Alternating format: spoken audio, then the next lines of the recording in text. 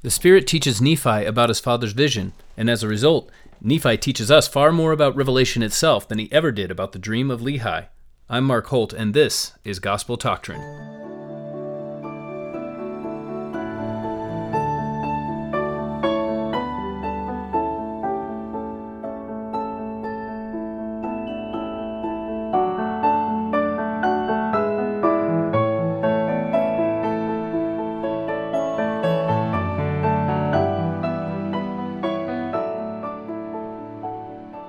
Welcome to Gospel Doctrine. This week's lesson is number 4, Armed with Righteousness and the Power of God, 1 Nephi 11 through 15. It's great to have all of you with us. I'd like to send a special shout out to those 4 people who volunteered and in one case actually delivered transcriptions for the podcast. I can't tell you how grateful I am and how touched I am to have people actually volunteer to work with me. I've had some collaborators in the past, but I'm always just touched by the fact that people are willing to get involved. So, in case you weren't with us last time, I sent out a request for anybody who cares to, that you are welcome to transcribe episodes of the podcast. We had one person voluntarily provide that for last week's episode, and that is a huge motivation to me to get my website updated. So I'll be putting that up in the next few days. And I will be coordinating the efforts of the other people who have volunteered to transcribe. So if you would like to transcribe an episode of the podcast, please send your name, city, and email to gt@gospeldoctrine.com, and I will be in touch with you. And thank you for that. Again, if you would like to subscribe to the podcast, we're available on Apple Podcasts, Spotify, and wherever you get your podcasts. And your 5-star reviews and ratings help other people find our podcast and are much appreciated. Well, this week's lesson is 1 Nephi 11 through 15, and it's Nephi's interpretation of his father's vision. So last time we talked about Lehi's dream and exactly what he experienced when he saw the tree of what we will come to understand in this week's lesson, really, in chapter 11. What we will come to understand is the tree of life, but what Lehi saw was just a tree. If you remember, we didn't know the interpretation. And so the tree of life has a specific meaning. It's the tree from Genesis. It's the tree from the Garden of Eden. And the fact that Lehi sees a tree doesn't necessarily mean it's the tree of life. It's Nephi that says this is the tree of life. We'll see a little bit more about that. So it's kind of hard to know how to call this dream other than the dream of Lehi, because if you call it the dream of the tree of life, you're actually talking about the dream of Nephi. So let's go a little bit over the chronology of what happened to Nephi. First of all, I think it's interesting. So here we are in chapter 11. Nephi is caught away in the Spirit, but to me, the first thing that caught my attention was that this happens not while he's praying, but actually while he sits pondering. And the one thing that I found interesting is we have similar accounts. For example, Joseph Smith, and I can't remember if it was Oliver Cowdery or Sidney Rigdon, but the vision that they had in Doctrine and Covenants, section 76, they were meditating upon the things of the Spirit. And then Joseph F. Smith's great vision of the world of spirits and Christ's ministry in the world of spirits in Doctrine and Covenants 138, that happened while he was pondering. And so for me, I've always thought that, and we have one example in the Book of Enoch coming up in a few books of the Book of Mormon, the Book of Enos, but and he received a vision while praying. And so I've always thought of visions occurring while a prophet is praying. And here we have an example of a vision occurring while a prophet is pondering. So it's a good reminder, I guess. That's the only reason I bring it up. It's a good reminder that pondering can also be an invitation for God to open our understanding. And it's often the case that while we're pondering, it's not just while we're praying, but while we're pondering, the truths of God will be made manifest to us. And in Nephi's case, he's caught away in the Spirit. And he describes where he goes as being on an exceedingly high mountain. which is very interesting because and I still remember, some of you may remember Elder Yoshihiko Kikuchi, who was a much beloved member of the Quorum of the 70. I remember a talk he gave while I was in the MTC. He came and visited us, and he called it in the Book of Mormon, it's called an exceeding high mountain, and he called it a high exceeding mountain. So every time I read this passage, I think of that experience and how much we loved Elder Kikuchi, even though he mixed up the order of those two words. And so it's always stuck with me that Nephi's caught up into a high exceeding mountain. And there, the Spirit shows him the vision of his father, and then many, many other things. First of all, I'll just point out, basically, I hope you read, and this is true every week, I hope you read the chapters in question before you listen to the podcast, because my assumption is that you're listening because you want more than just a recap of the events, but you want to know what I would pick out, and then I'm also open to having you email me what you pick out, what you find notable in the scriptures for this week's lesson. So the next thing that stuck out to me is that Nephi, just like Lehi, before he knows what the tree is, he knows that it's precious above all. So in verse 9, he asks, the Spirit asks him, what do you want? And Nephi says, I want to know the interpretation of it. But at this point, he already sees that the tree is, quote, precious above all. So he doesn't know what it is. He's about to be taught the interpretation. Yet somehow he has a feeling, he has an intuition that the tree is precious above all. And the angel said, yes, and the most, he doesn't say most joyous to the soul, he says the most joyous to the soul. So later we learn the various interpretations of this tree that Lehi saw, or the fruit of the tree as well. They are, first of all, the condescension of God, the love of God, and according to the Spirit, this love is the most joyous to the soul of anything we could possibly receive. Now, the actual impact of those words is impossible to convey. Much like the prayer of Jesus Christ as described in the book of 3rd Nephi, when Christ appears to the Nephites and then he prays for them, and a couple of times he prays and the words of the prayer are written in the scriptures there, but then the third time he prays, what's written is, no tongue cannot express, neither could be written by anyone, the things which we both saw and heard Jesus pray for us unto the Father. And you wonder, how is that possible? He prayed something, so just write it down. And first time I read that, I thought, I would really like to know what that is. I wish they would have tried at least to convey some sense of what it was that Jesus said. And here we have part of the reason. So what the Spirit is saying here is the tree, the fruit, whatever it represents, this love of God is the most joyous thing, the most joyous reward to the soul that we could possibly receive. And if you could put if you could fill the rest of the golden plates up with exclamation points, you'd just begin to convey the import of what the angel or the Spirit has just said to Nephi. And this is really important. We can't understand just by talking to someone who's experienced the love of God exactly what it feels like.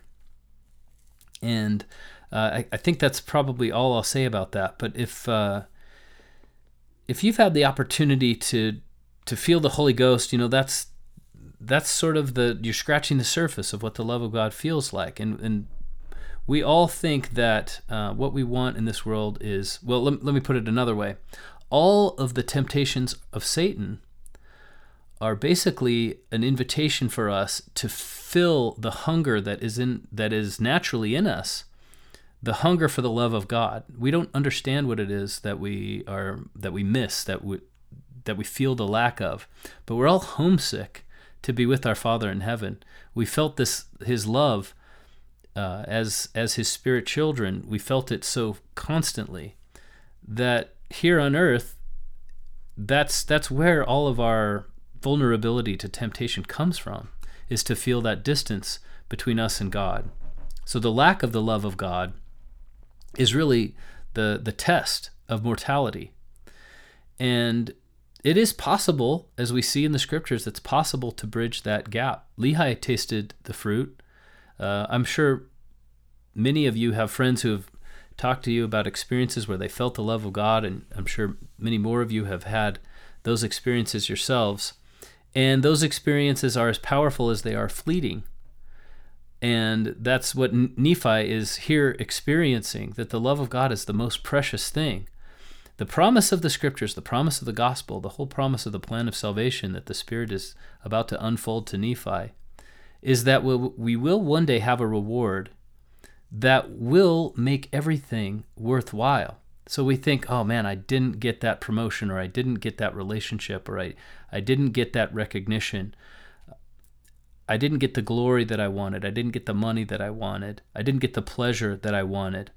And so I'm going to seek for some sort of consolation prize in an addictive behavior, in a sinful behavior, in going after the things of the world, the glories of men. And this is where the Spirit will explain exactly the patterns that result. But this is where addictions come from. This is where people are willing to sell their souls, as it were, or make to become part of an evil organization, work against the church of God. It's all because they are trying to find a way to fill that hole that they have in their soul. And Satan makes a counterfeit that says, here, use lust, use greed, use the will to power as a substitute for this hunger that you have inside you for the love of God. So right at the beginning of today's lesson, we read the scripture that basically explains the motivation behind every person who will follow God. They believe that at the end of their journey, there is something that makes it all worth it. It is the most joyous to the soul. It's worth sacrificing every other thing.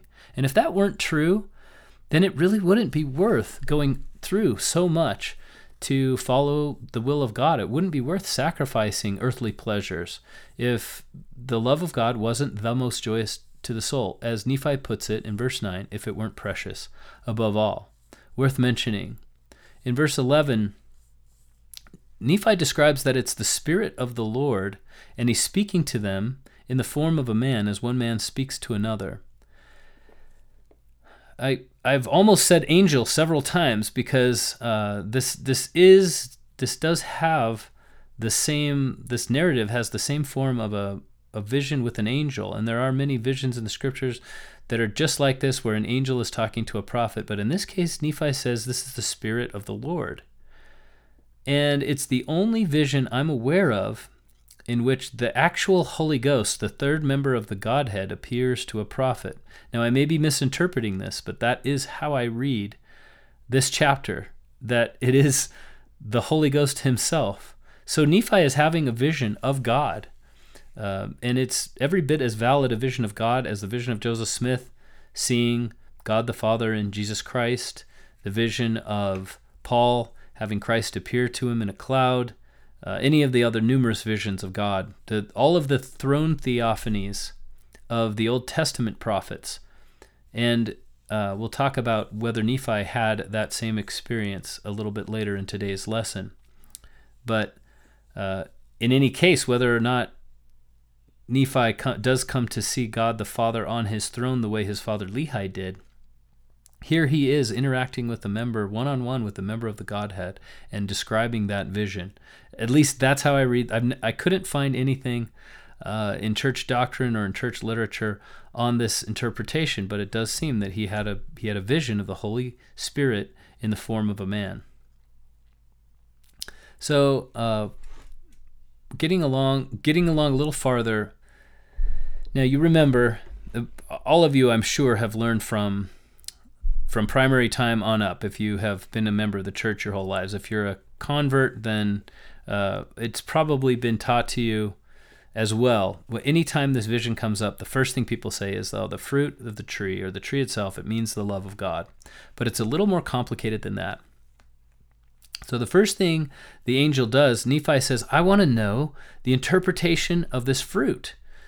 He's shown the fruit. Before he asks for the interpretation, he's shown the fruit. He says, I want to see the things my Father saw. And then the Spirit asks him again, what do you want? And he says, I want to know the interpretation thereof. Before the angel gives him the interpretation, he shows him a couple of things. First he says, do you know the condescension of God? And then Nephi sees the birth of Jesus Christ. And then he says, do you know what the fruit means? The Spirit says to Nephi, do you know what the fruit means? And he says, yes, now I know. Now that you've shown me the birth of Jesus Christ and the ministry of Jesus Christ, you've shown me the Savior of the world living among men. I know the meaning of the word condescension. I know that God himself will make himself subject to a tabernacle of flesh and come down and live among us. And this is the highest possible manifestation of love that could possibly exist. And now I understand what the fruit is. This is we have to read between the lines a little bit here, because Nephi is obviously having a nonverbal communication with the Spirit. He's seeing a lot, and I'm sure he's feeling a lot, and there's probably pure knowledge being transmitted between the Spirit and him. And so some of that is not recorded verbatim, but it does seem clear to me that once he sees the life of Christ, he understands that condescension is the greatest form of love, and the love of God that sheddeth itself abroad in the hearts of men also, right? So it's one and the same thing. Or to put it another way, in verse 21, you can see Nephi talking about the Lamb of God. And the Lamb of God is the condescension and is the love of God. So this phrase, Lamb of God, we first discover it in the book of John, when John the Baptist, so in the Gospel of John, when John the Baptist sees Jesus, he says, behold, the Lamb of God. And an observant Jew would understand that to mean, all right, we all have lambs. When we go to the temple, the priest will sacrifice a lamb, and that lamb is our atonement. On the Day of Atonement, that lamb represents all of us and takes away our sin. But the Lamb of God is God himself performing the sacrifice. So it is a lamb on a much higher level. And so even though that wasn't a phrase that was well known, they would have understood Lamb of God. They would have known what that meant, and they would have thought, wow, that's quite a claim to make, that someone is the Lamb of God. It means he's perfect, he's flawless, because these lambs had to be without spot or blemish. And it also meant that he would be sacrificed for many. So Nephi sees something quite clear about the mortal ministry of Jesus Christ, and that is that it would end in his death, that it would not be a triumphant, as it were, ministry, the way so many Jews expected that to be at the time of Nephi and later. My point is this, that the Book of Mormon shows us that it was revealed to prophets long before Christ, clearly, the nature of the ministry of Jesus. Now, later in this very vision, we understand why it is that that clarity is not preserved in the Bible. But right now, I'll just say that it wasn't preserved. Jesus explained in Luke chapter 24, he explained to the disciples on the road to Emmaus, he said, don't you think it was expedient that the Messiah should suffer in order to enter into his glory? And then he explained those passages from the scriptures that would prove his point. And from that, we can infer that those passages are there. I did a special episode last year on what they might be. But just the fact that we don't know what they are, let me put it this way. We can presume that those passages are in the scriptures that we have today.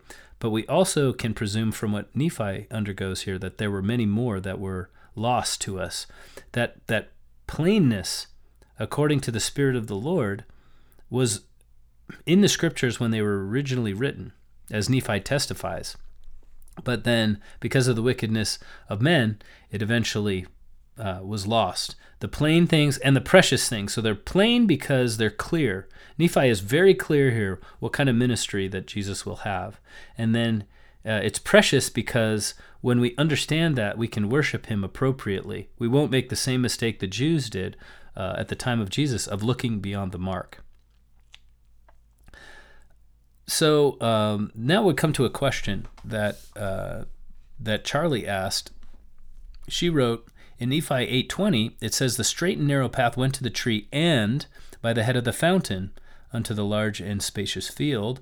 1 Nephi 11:25 led to the rod of iron led to the fountain of living waters, or to the tree of life, both defined as a representation of the love of God.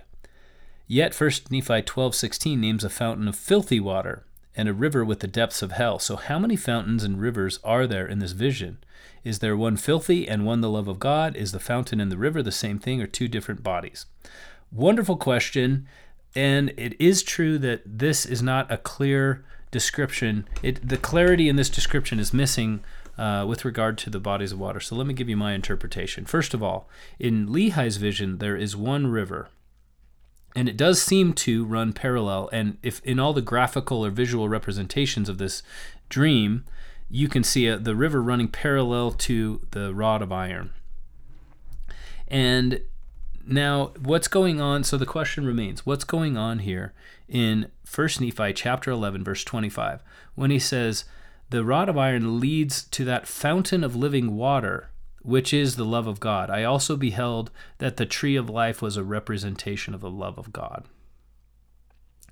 Now, it's my opinion that it's not entirely clear what's going on, because later on, Nephi does in fact explain to his brothers, and this is in chapter 15, he says, look, our father was so caught up in the other aspects of the vision, he didn't see how filthy this water was, but it's a representation of those temptations and that awful hell that's prepared for the wicked. So that there are definitely two different bodies of water here. The question is, are those two bodies of water both present in Lehi's vision? Now, it's my opinion. The way I read this is, and I'm going to back it up a little bit with some facts. The facts are that when people talk about aspects of Nephi's vision that also occurred in Lehi's dream, they say that tree which thy father saw, or that tree which my father saw. The Spirit might say, I'm about to tell you about that great and spacious building which thy father saw. But when Nephi speaks about the fountain of living waters, he doesn't say that. So my interpretation of what's going on in verse 25 is that Nephi pushes the pause button on his father's vision for just a moment and uses another metaphor, which is well known, which is that God and Jesus Christ, the Savior of the world, the Redeemer, is a fountain of living waters. And we heard Jesus, we studied many places in which Jesus uses that metaphor to describe himself. And if memory serves, I believe it was John chapter 10 or 11, the most blatant or the most straightforward example of that teaching. But my personal opinion is that what Nephi is doing, he's saying, the rod of iron leads unto the Savior, the fountain of living waters. I also beheld the tree of life is the representation of this same idea, right? So he steps out of the vision, uses another metaphor that wasn't part of the vision, and then steps back into it and uses a metaphor that is part of the vision, the tree. So the water, the fountain of living waters, not part of the dream of Lehi. It's just part of the way Nephi is trying to explain his interpretation. It's a rhetorical device introduced by Nephi, not even seen by Nephi in his vision, just something introduced by him. Now, of course, another interpretation would be that there is a second body of water, but this would be the only mention of it. And so that would be, we just don't have enough data to say whether that's the case. And there are other possible interpretations. For example, the fountain is pure when it leaves the source. A fountain is a source, right? A fountain in our modern usage means something inside of a city where there's a pump somewhere, presumably, and it powers the water to flow through some sort of decorative sculpture and into a pond. But in Nephi's time, what he meant by fountain was the source of the water flowing out of the earth. That's a fountain. It's clear. It's clean. You know that water has not been polluted when you have a when you get it at the fountain. So perhaps the water flowed from the tree, but then the farther it got away from the tree, the more filthy it became. That metaphor would actually be instructive, and so it may be that that's the case. My personal interpretation is that this fountain has nothing to do with Lehi's dream. It was just a rhetorical device introduced by Nephi to illustrate his point, but the real meaning, or the real location to which the rod of iron led, was the tree of life. So I may be wrong on that, Charlie, but that's my best guess, and thank you for your question.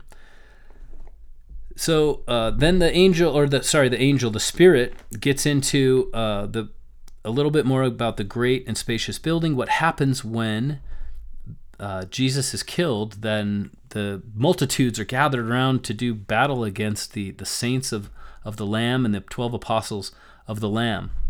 Now, it's interesting to note that let me think about this. Half a continent away in Babylon, and probably 50 years later,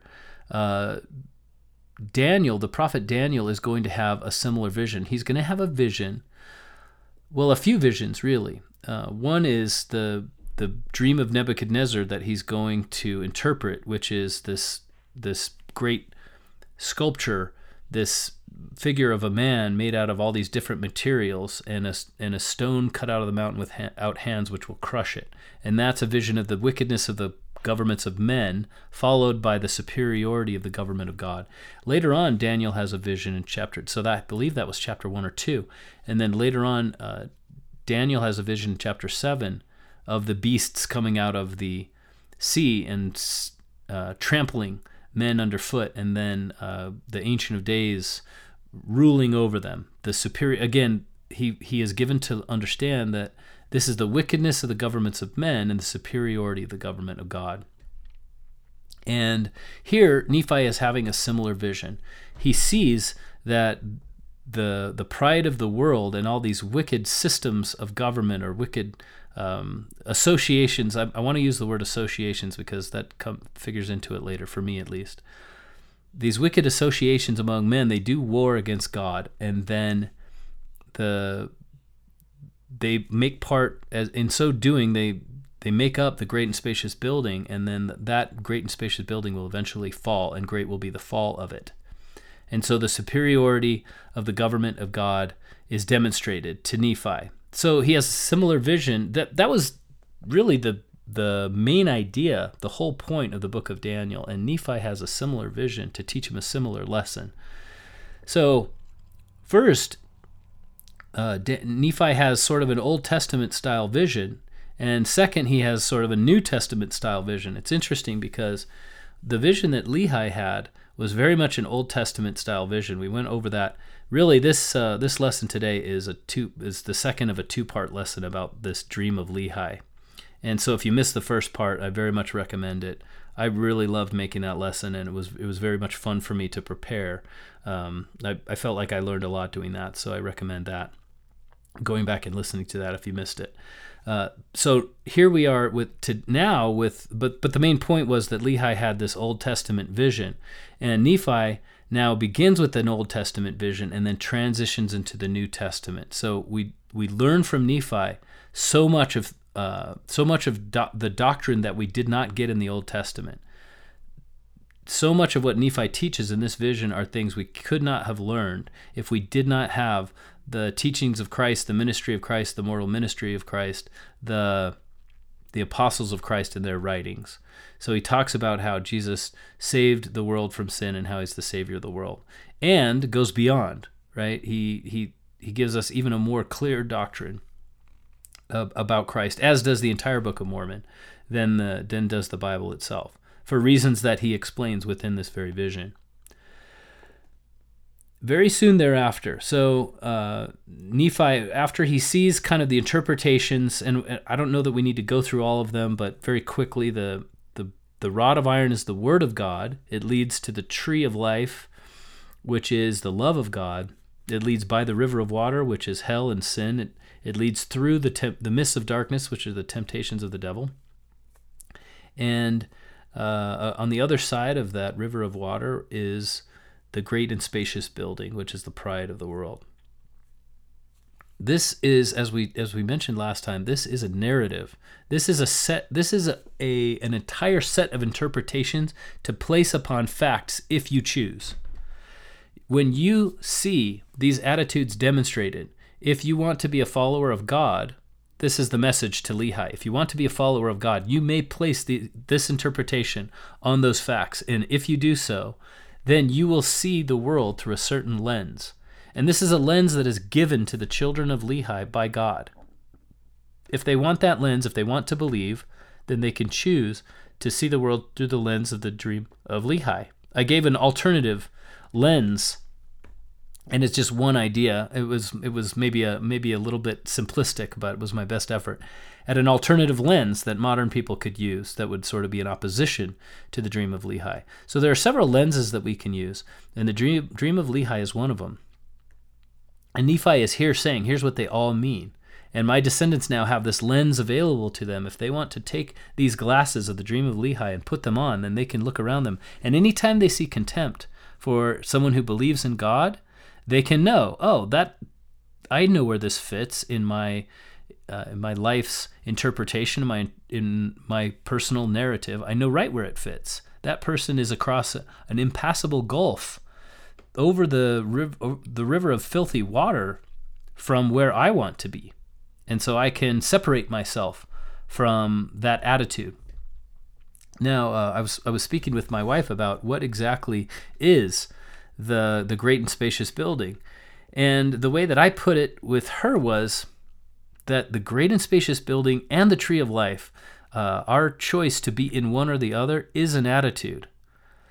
And therefore, it's actually quite quick to transition between the two of them. Even though there is an impassable gulf, what that means to me is you cannot do them at the same time. You cannot have an attitude of reverence for God and humility and the willingness to receive blessings from His hand, which is right in line with feeling His love, at the same time that you're feeling the pride of the world and you're feeling like you have all the answers and that you're willing to mock the things of God. You're willing to have contempt for sacred things. They are totally irreconcilable attitudes. And so generally there is some period of great personal shift in order to transition between the great and spacious building and the tree. It's not like we can easily go between one and the other, but it's definitely true that someone can visit one and then find their way to the other. I've seen that in my own life. I've seen that in the lives of many people that I know, transitioning in both directions. And so my belief is that the great and spacious building, or our presence, our location in the great and spacious building, or in the hill where the tree of life is what attitude we choose towards sacred things. And so we're going to talk a little bit, when we get to chapter 14, we're going to talk a little bit about the great and spacious building versus the great and abominable church. So that's why I went into detail about that. So now here we are still in chapters 12 and 13. The Spirit is showing Nephi a vision of the future history of all of his descendants and the descendants of his brethren. So all the descendants of Lehi and of Zoram and of Ishmael. These people that are going to be on the boat of Lehi that traveled to the New World, what is going to happen to them? And basically, it's we know if we've read the Book of Mormon, but it is a history of struggle. It is warfare between those who follow God and those who oppress them or seek to oppress them. And eventually, those who follow God, it's 1,000 years down the road, but those who follow God are defeated. And we'll see in chapter 15 how this emotionally affects Nephi.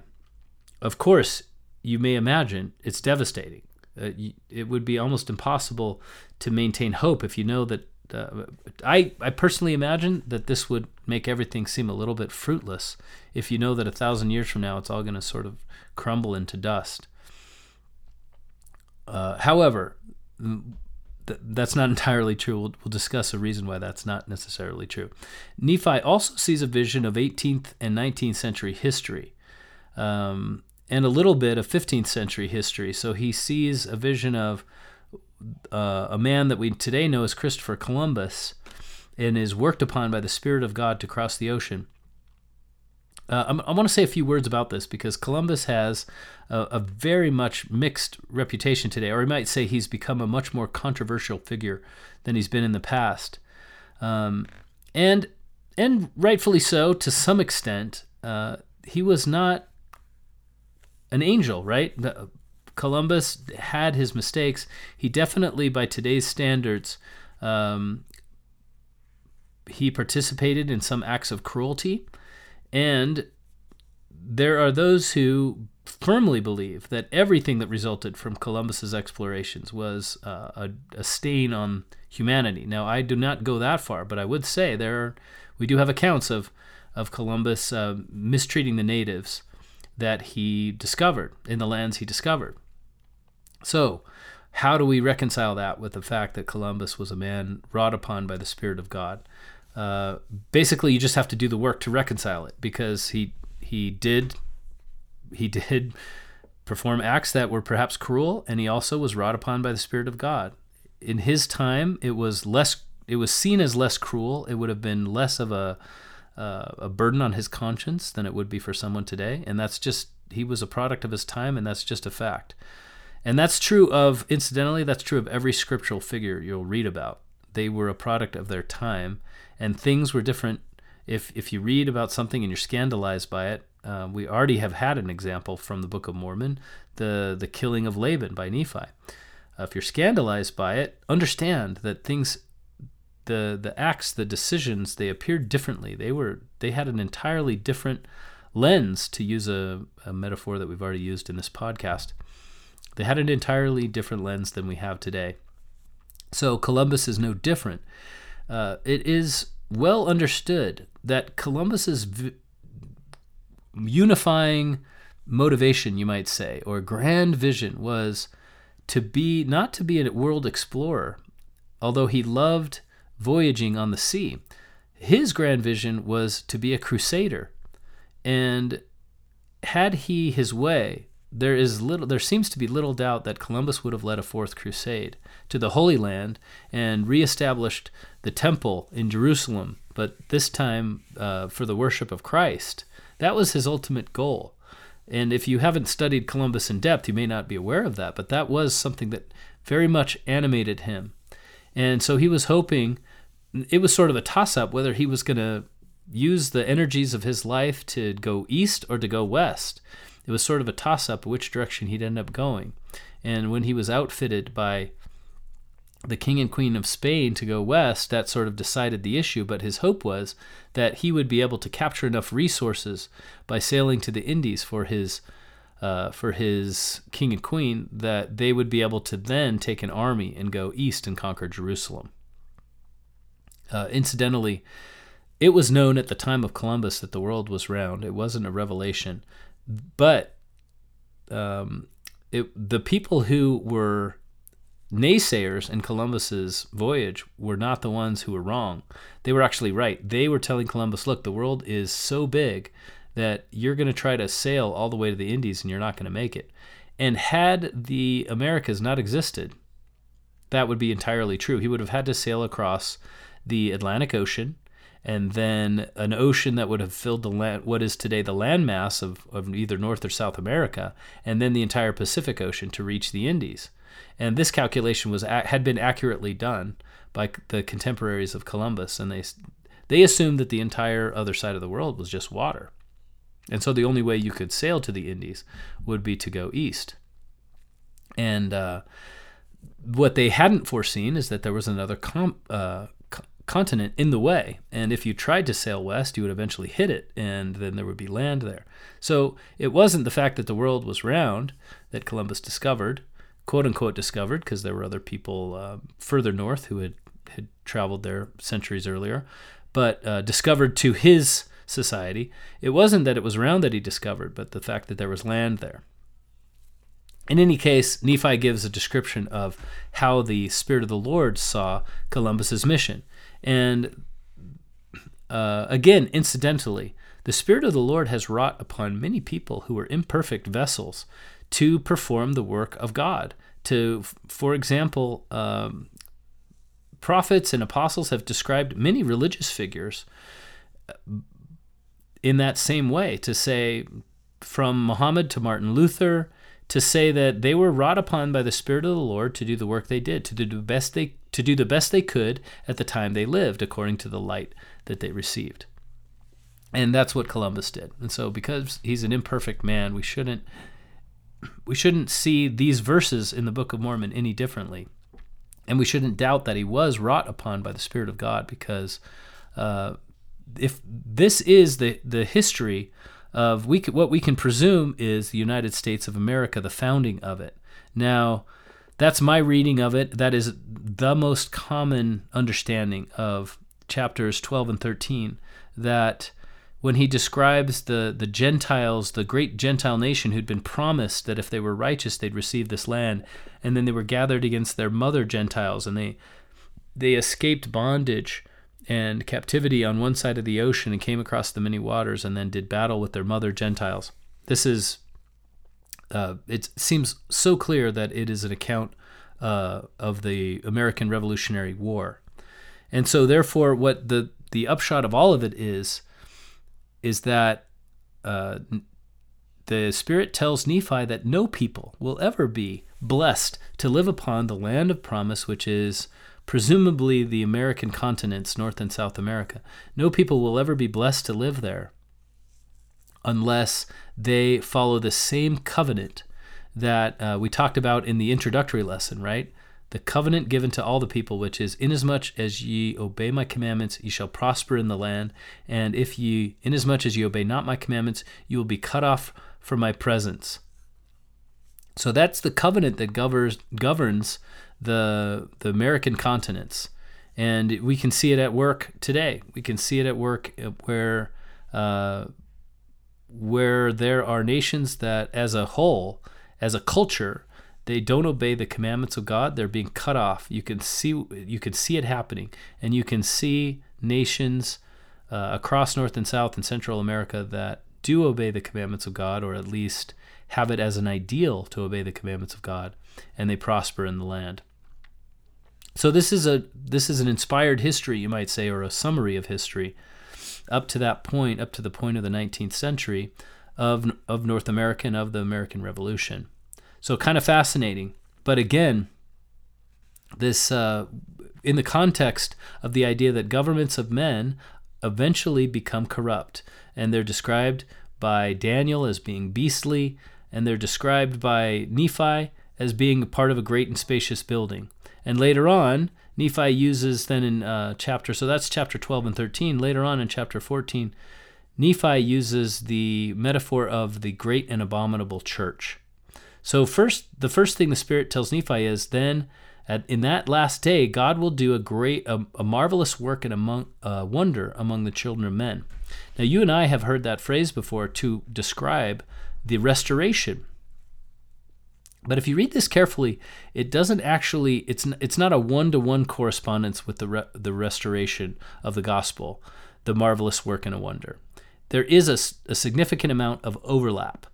But the marvelous work and a wonder is God preparing everyone, the entire world, to be sorted basically into one of two buckets. Now, we know there are plenty of buckets where people will spend their afterlife. And I use the word bucket. It's not scriptural at all. But it's more of it's a computer science term. A piece of memory or a piece of data is a bucket, or a place to hold data is called a bucket often when you're learning about programming.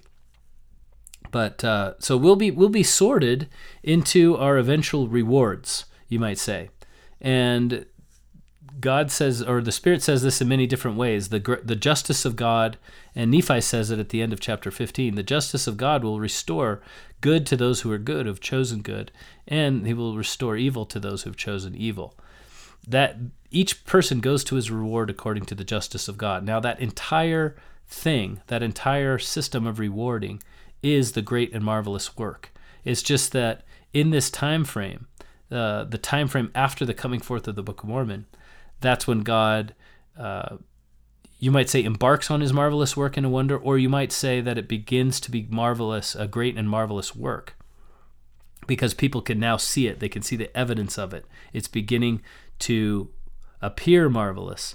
And so something is great and marvelous when people notice it. And so now it's the topic of discussion, it's noticeable, and that work is moving forward. Now, it's very much, so far, it is very much aligned and overlapping with the restoration, but there will come a time when it includes everyone, includes the entire earth, people who will have never heard of the restoration. So it definitely encompasses the restoration, and it also encompasses every purpose of God, whether or not it involves the Church of Jesus Christ of Latter-day Saints. Along those lines, I want to talk about the identification or the identity of the great and marvelous church, and then the Church of the Saints of God, with regard to the Church of Jesus Christ of Latter-day Saints. I think a very common attitude among members of the church, Latter-day Saints, is that the great and abominable church is every church that's not the Church of Jesus Christ of Latter-day Saints. And I would like to challenge that perception.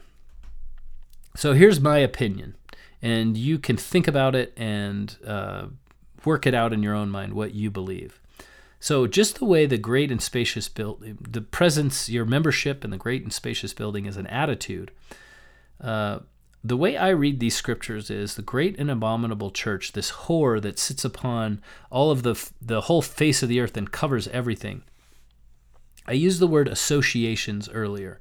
Now, the fact that it's called a church means that it's an organization. There are people that one person can't do it by him or herself, can't do the work of the great and abominable church. So I would like to use two words, association and action.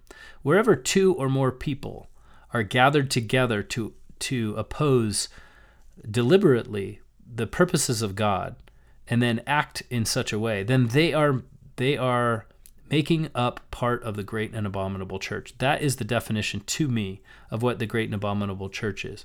Now, you may notice in that definition, it could include those who call themselves Latter-day Saints.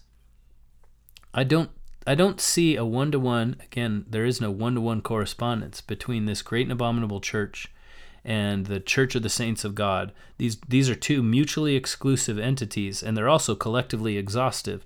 You are either part of one or part of the other, and not both, right? Now, can you be part of the Church of Jesus Christ of Latter-day Saints and be opposing the work of God? Of course. Can you fail to be a member of the Church of Jesus Christ of Latter-day Saints and be very much in your associations and in your actions engaged in the work of God? I would say absolutely you can.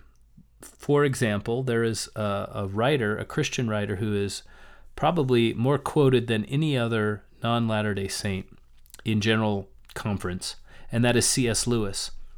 If you asked any member of the church, do you think C.S. Lewis was part of the great and abominable church? They would say, well, no, of course not. C.S. Lewis was probably part of this Church of the Saints of God.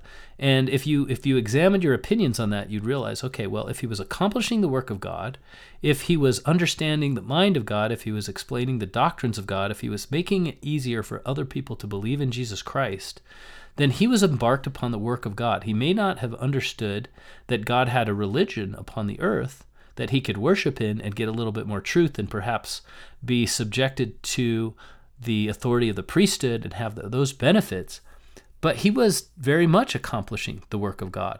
And he had a sphere where he was actually maybe more useful because of the fact that he was not a Latter-day Saint, he has much more credibility among mainstream Christianity. And therefore the work of God had a wider circulation in his writings than it would have had he been a Latter-day Saint.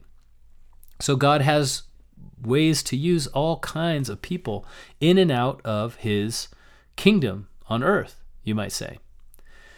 So it's dangerous. The reason I'm going into detail on this is I believe it's dangerous for us to feel like, oh wow, we make up part of this church that is the only organization to escape the great and abominable church. And there is a certain amount of pride in that. And pride is an attitude.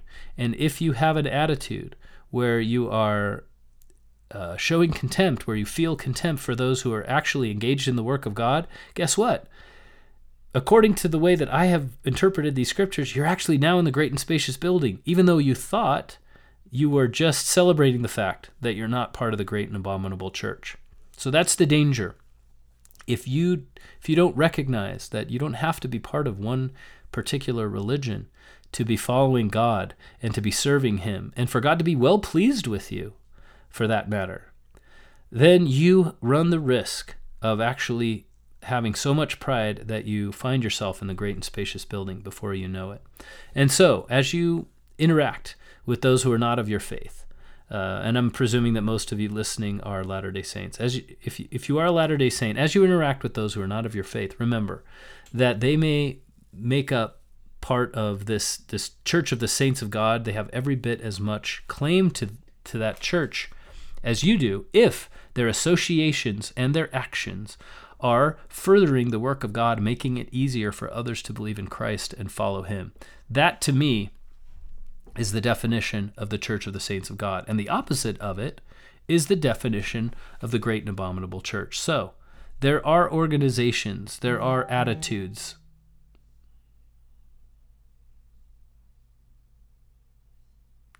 there are attitudes, there are doctrines of even Christian churches, but certainly all kinds of organizations and denominations that are Christian or non-Christian around the world.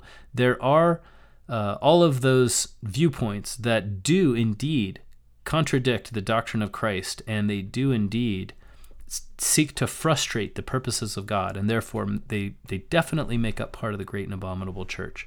And yet, so many people have a genuine love of Christ and a genuine willingness to sacrifice for Him, and they have dedicated their lives to it. For you and I to feel superior to such people because we had the good fortune to find a church where there was genuine authority is not warranted. We should be grateful that there are many people fighting on the side of Christ, both in and out of the church, instead of feeling prideful that we have some sort of monopoly on His will, on knowing His will, or on following His will. That is my personal take on what the great and abominable church is and what the great and spacious building is. So the great and spacious building, in my opinion, is an attitude, and the great and abominable church is a set of associations and actions that seek to frustrate the will of God. And so it's important to recognize when you find yourself steering towards the great and spacious building in your attitudes. You have to watch for it all the time. As we saw in the dream of Lehi, Laman and Lemuel, although they were part of what was God's church on the earth at the time, they were constantly steering in their attitudes. They were steering towards the great and spacious building. And so therefore, at the end of their lives, that's the choice they made, was to be part of the great and abominable church. Eventually, they took action to frustrate the purposes of God. Even though they were members of God's church on the earth, the Jewish faith, Judaism at the time. All right, further on in chapter 14, Nephi explains that he saw many things that would one day be written by one of the apostles of Jesus. He sees that Jesus will have 12 apostles in the old world, and then He will have 12 disciples in the new world, and that the descendants of His father and His own descendants, they will be judged, whatever that means. The descendants of Lehi will be judged by the 12 disciples of Jesus when He comes to the new world, but they themselves will be judged, as will the rest of the tribes of Israel, and the rest of the world for that matter, by the 12 disciples of the Lamb in the old world.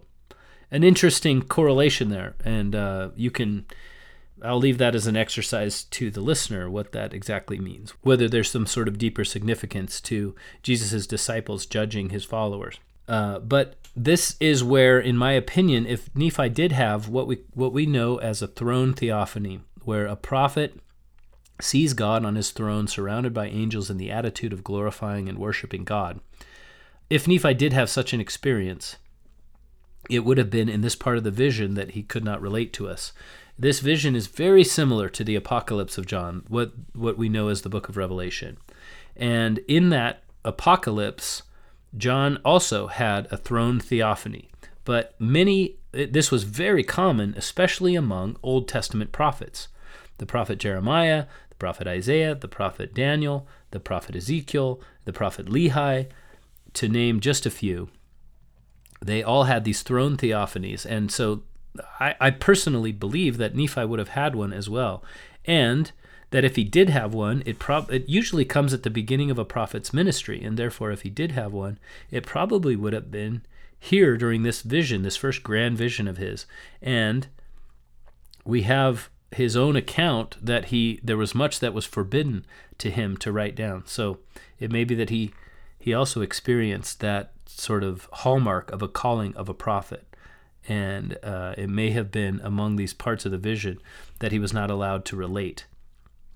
But we are given to understand that what he saw paralleled very closely what John, the apostle of Jesus, John the Beloved, John the Revelator, saw centuries later, or would see centuries later. And therefore, it wasn't necessary for Nephi to relate all of it for our benefit. Now, the only consolation, I think, to the despair that must have come upon Nephi in seeing his people destroyed would have been the later redemption of his people and the land, the promised land, centuries later, over 1,000 years after their destruction and dwindling in unbelief. Nevertheless, that would be quite a blow to take. So into chapter 15, Nephi has this vision, and it was wonderful and glorious, but eventually all such things have to come to an end. So he returns to earth in whatever form that takes, whether it's physically or spiritually, and then he walks back out of his tent, or he walks back out of wherever he was, and he talks to his brothers. And they're squabbling, and they're saying, what does this vision mean? And he just gets so depressed. And I use that word as my word. Obviously that's not a word in the Book of Mormon, but he gets so sad because he sees in that very discussion, he sees the seeds of the conflicts that will rule his father's descendants for 1,000 years and cause their utter destruction. He sees the evil, and he sees their lack of humility. He sees their pride, their unwillingness to go before God and plead their case. So it seems a little bit impatient when they say, Nephi, what does this dream mean? And he answers a little bit, to me, what seems a little snappy. He says, why are you so wicked? Why won't you just ask God about these things? So read chapter 15 from this perspective. To me, it does seem like he's a little short with them. And it's totally understandable in light of the fact that he's just come out of this vision. He's seen what kind of upbringing they will give their descendants and where it all leads. And then he sees those same attitudes evident in the behavior that he witnesses the second the vision is over. And of course it hurts. It hurts so much because he's seen so much suffering as a result. Incidentally, I recently had cause to speak about a family member with someone that I know. And this family member said, I don't believe in God because that if God exists, why would he say, I punish the non-believer, those who disobey me, I punish them even to the third and fourth generation. But then also, why would God say, we're only accountable for our own sins, not, for example, for Adam's transgression. So why would God promise that? I can't believe in the God of the Bible. Now, here we have a perfect example of why they're both true. On the one hand, it's pretty easy to understand that if God punishes one person for another person's choices, he's not very just. And therefore, believing in a God like that would not make sense at all. You would have to believe that God is fundamentally unjust. And incidentally, many people throughout history have believed that God is unjust. They believed that they were chosen, and they felt very lucky because of it. We have evidence of one such people in the very Book of Mormon that we're studying. But they were hardly unique. There are many Christians who believed that, and many modern Christians believe that today. They believe that they have learned about Christ, and they're so lucky to have done so, and Those poor people who've never learned about Christ, they have their own rewards coming to them, but God just chose the people who know about Christ to be lucky and to receive the highest rewards. Now, that belief is fundamentally irreconcilable. It's fundamentally inconsistent with the idea that God is not a respecter of persons. Now, that is language that is used throughout the scriptures. God is not a respecter of persons. This is one reason why I can't imagine myself, no matter what happened with my testimony, just logically, I can't imagine myself joining any church other than the Church of Jesus Christ of Latter-day Saints, because the doctrine of redeeming the dead is so essential to the understanding of God as a just God that I just don't know where else the justice of God makes sense at all. In every other religion, there is some sort of belief. There is an inescapable conclusion or an inescapable implication of their beliefs that they were somehow chosen and they just got lucky. And so what we learn here is that this is exactly what happens when the ancestors of a population make poor choices. Their entire posterity is influenced by the lifestyle that they've chosen. In the case of the Lamanites, Laman and Lemuel and some of the sons of Ishmael, their descendants become so wicked that they lose all of the light they've been given. They lose access to the scriptures. They lose access to the ordinances of the priesthood. They lose access to the Holy Ghost, and they become a dark and loathsome people. They live in tents and they hunt wild animals. They never really create a civilization that would raise them up. So one of the refining attributes of a people of God is that their civilization, their government, actually becomes better. And the descendants of Laman and Lemuel and those who followed them are actually beastly in every sense of the word. And therefore, of course, children are punished for the sins of the parents. And yet, the justice of God tells us, if God truly is just, then what conclusion do we have to reach?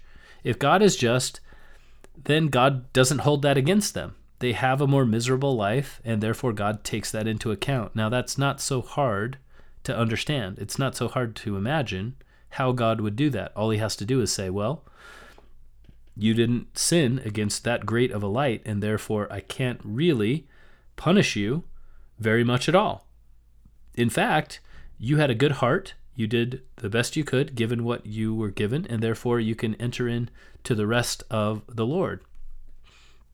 And you, on the other hand, you had all the light in the world given to you. You had the ordinances of the priesthood, and you sinned against all of that. You didn't choose any of it. And therefore, you can't enter into the rest of the Lord, and there's no further opportunities for you to learn. That doesn't seem to me to be very hard to imagine. In fact, it seems like the most logical thing in the world. And so anyway, this right here, we're getting an example. We see it. We see 1,000 years of history compressed into this one moment when Nephi walks out of his tent and he sees his brethren squabbling. So enough about that, but let's talk about their conversation. One of the things that is really interesting, later on, the most extended allegory in all the scriptures, Jacob chapter 5, where he talks about this olive orchard, and the Lord of the vineyard is going to scatter these branches and graft them in over here and then bring them back, and then the trees are going to grow in a certain way. It's actually this extended allegory that has an interpretation of the history of the migrations of the people of Israel.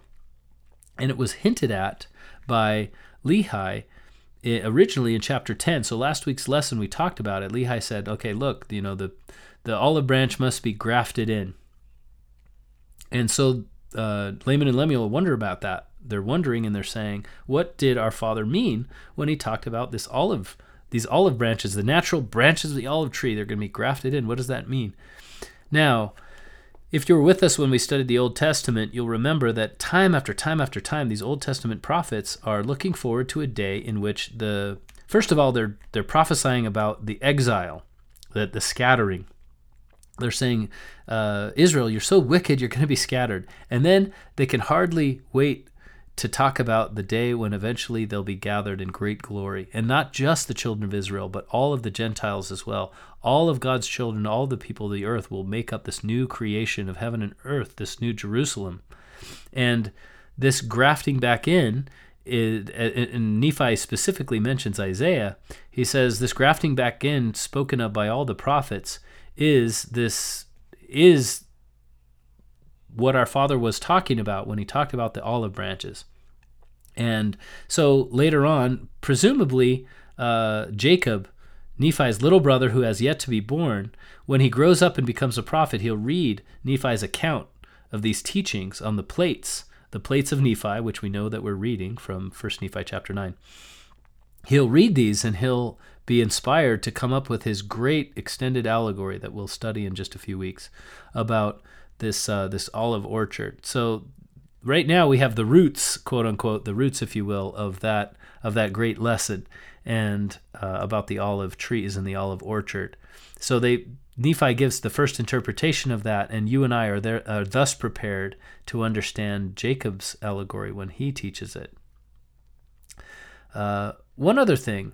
So Nephi, and it's interesting, and I think I alluded to this last week, Nephi doesn't say to his brothers, all right, I'm the prophet. I've been called as a prophet just now. I'm just coming out for my prophetic vision. I'll tell you guys what our father's vision meant. I'll tell you what his dream meant. Here's the interpretation of it. Let me give it to you. And let me give it to you in a way that you can't misunderstand it, and then you'll be responsible for it. He doesn't say any of that. What he says is, why haven't you asked of God yourself? So I've just been examining my own attitudes and my own, I guess I might say, my own decisions about my limitations in my ability to receive revelation from God. And what I hear from the prophets and the apostles of God is, seek after your own revelation. It's never, you should really be trusting me more and stop listening to your own intuition, stop listening to the voice in your head, which sounds like the Holy Spirit. Instead, what they say is, take what I am teaching you and take it before the Lord and learn for yourself. And this is very consistent with what Nephi is saying here. He's almost to the point of impatience. He's saying, why haven't you asked of God? The implication being, I've just had this wonderful experience where I've seen at least the Spirit of God, if not God himself. And you can also have this experience. Now, how many times have you wished that you could have the wonderful experiences with God and with angels that you read about in the scriptures? And here is very soberly given, and I think very sincerely given, the testimony of Nephi that we can have those experiences. There's no, in other words, there's no reason we can't. If Laman and Lemuel could have, and Laman and Lemuel had already tried to kill their brother on more than one occasion, right? So they weren't poster children for obedience. But Nephi is telling them, if you will just ask, you can have these revelations. You can have the truth of all of these things revealed to you the same way I can. Who am I? I'm just a guy who asked God and was willing to receive. Now, this is a hard thing for me to accept because I've felt many times in my life, and that's one of the reasons I'm making a big deal out of it. I've felt many times in my life that God just doesn't speak to me. So what the reason that Laman and Lemuel give is, first of all, I said, why haven't you asked the Lord? And they said, well, God maketh no such thing known unto us. So they've presupposed that there will be no answer, and therefore they haven't asked. I'm going to stop talking about this subject right there, because Nephi was as impatient with that as I presume our modern prophets would be. God doesn't make things known unto me, and that's why I haven't asked. And therefore, you've made the decision for God before he could even weigh in on the subject. And I've been guilty of this so many times in my life. Rather than ask God, I think, well, God doesn't talk to me the way he does to so-and-so, and therefore I won't ask. I won't ask for more revelation. I won't prepare myself. I won't receive that little prick of the Spirit that says, you're not quite ready for this yet. Maybe you need to repent. Maybe you need to get more in tune with the Spirit. And he'll guide me along, line upon line perhaps, until one day maybe I'll be caught into a high exceeding mountain, as Elder Kikuchi said, and be exposed to a great vision. But maybe I'll just be taught in ways that are unmistakable to me, in my own heart, and that would be good enough. Or maybe I'll be privileged enough to feel directly the love of God, interact with God one-on-one on a spiritual basis. That would also be enough. Any interaction with God would be enough because God is choosing it. So finally, one point I wanted to make at the very end, chapter 15. Nephi tells his brothers, they say, or I shouldn't say at the very end, but in chapter 15, verse 22, he tells them what the tree that his father saw is. He says, this is a representation of the tree of life. And we have just learned a couple of things. First of all, it's a representation of the condescension of God, meaning God's willingness to voluntarily step down from a higher rank or a higher dignity to make himself one of us. In Genesis, I believe it's chapter 12, God makes it might be 15, but God makes a covenant with Abraham.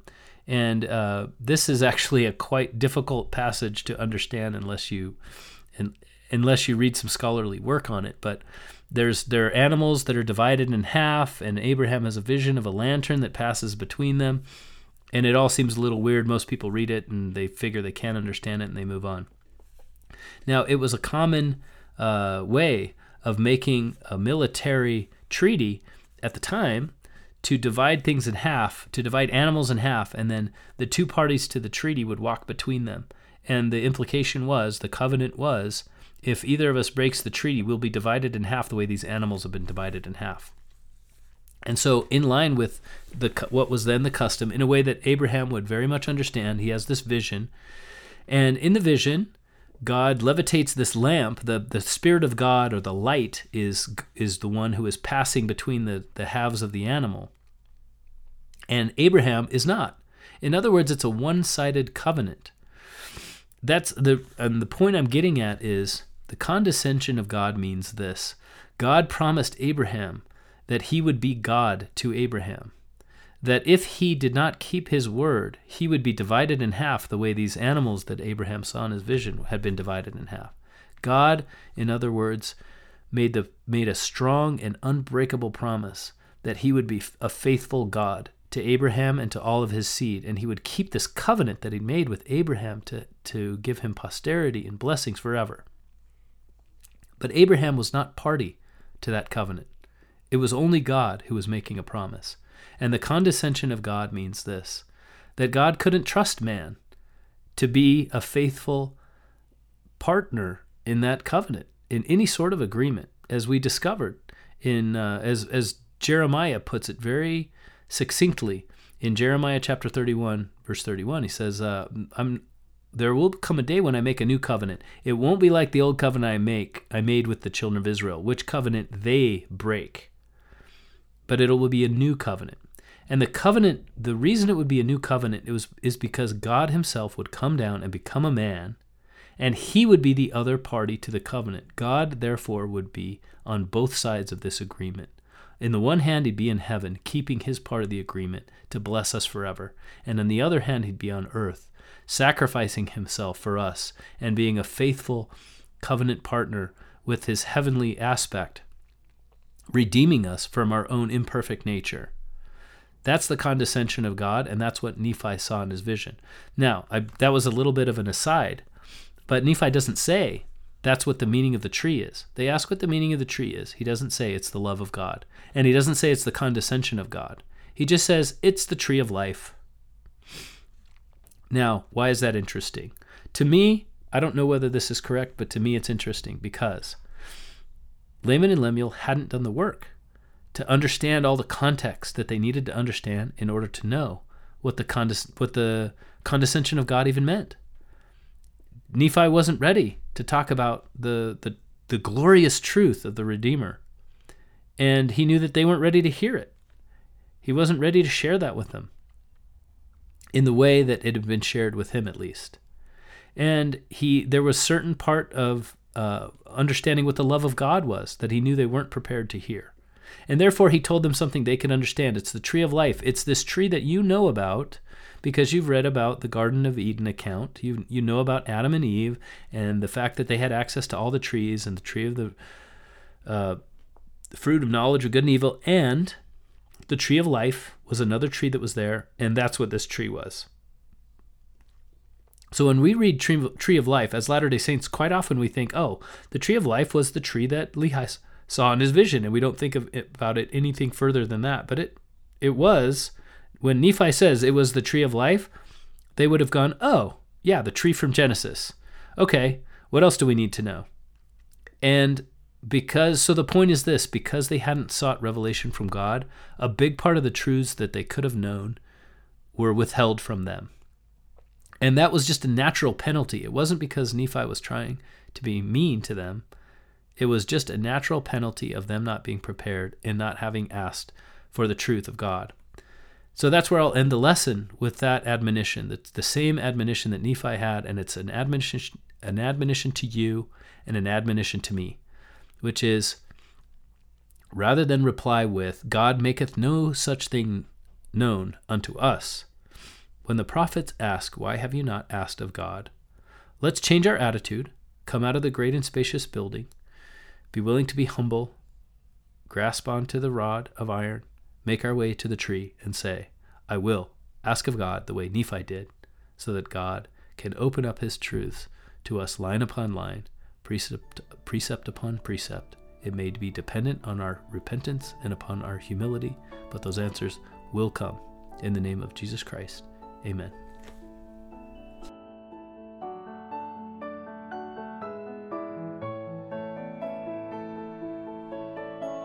This has been Gospel Doctrine, a nonprofit podcast hosted and produced by Mark Holt with bumper music by Kendra Holt. Gospel Doctrine is not affiliated with nor endorsed by The Church of Jesus Christ of Latter-day Saints.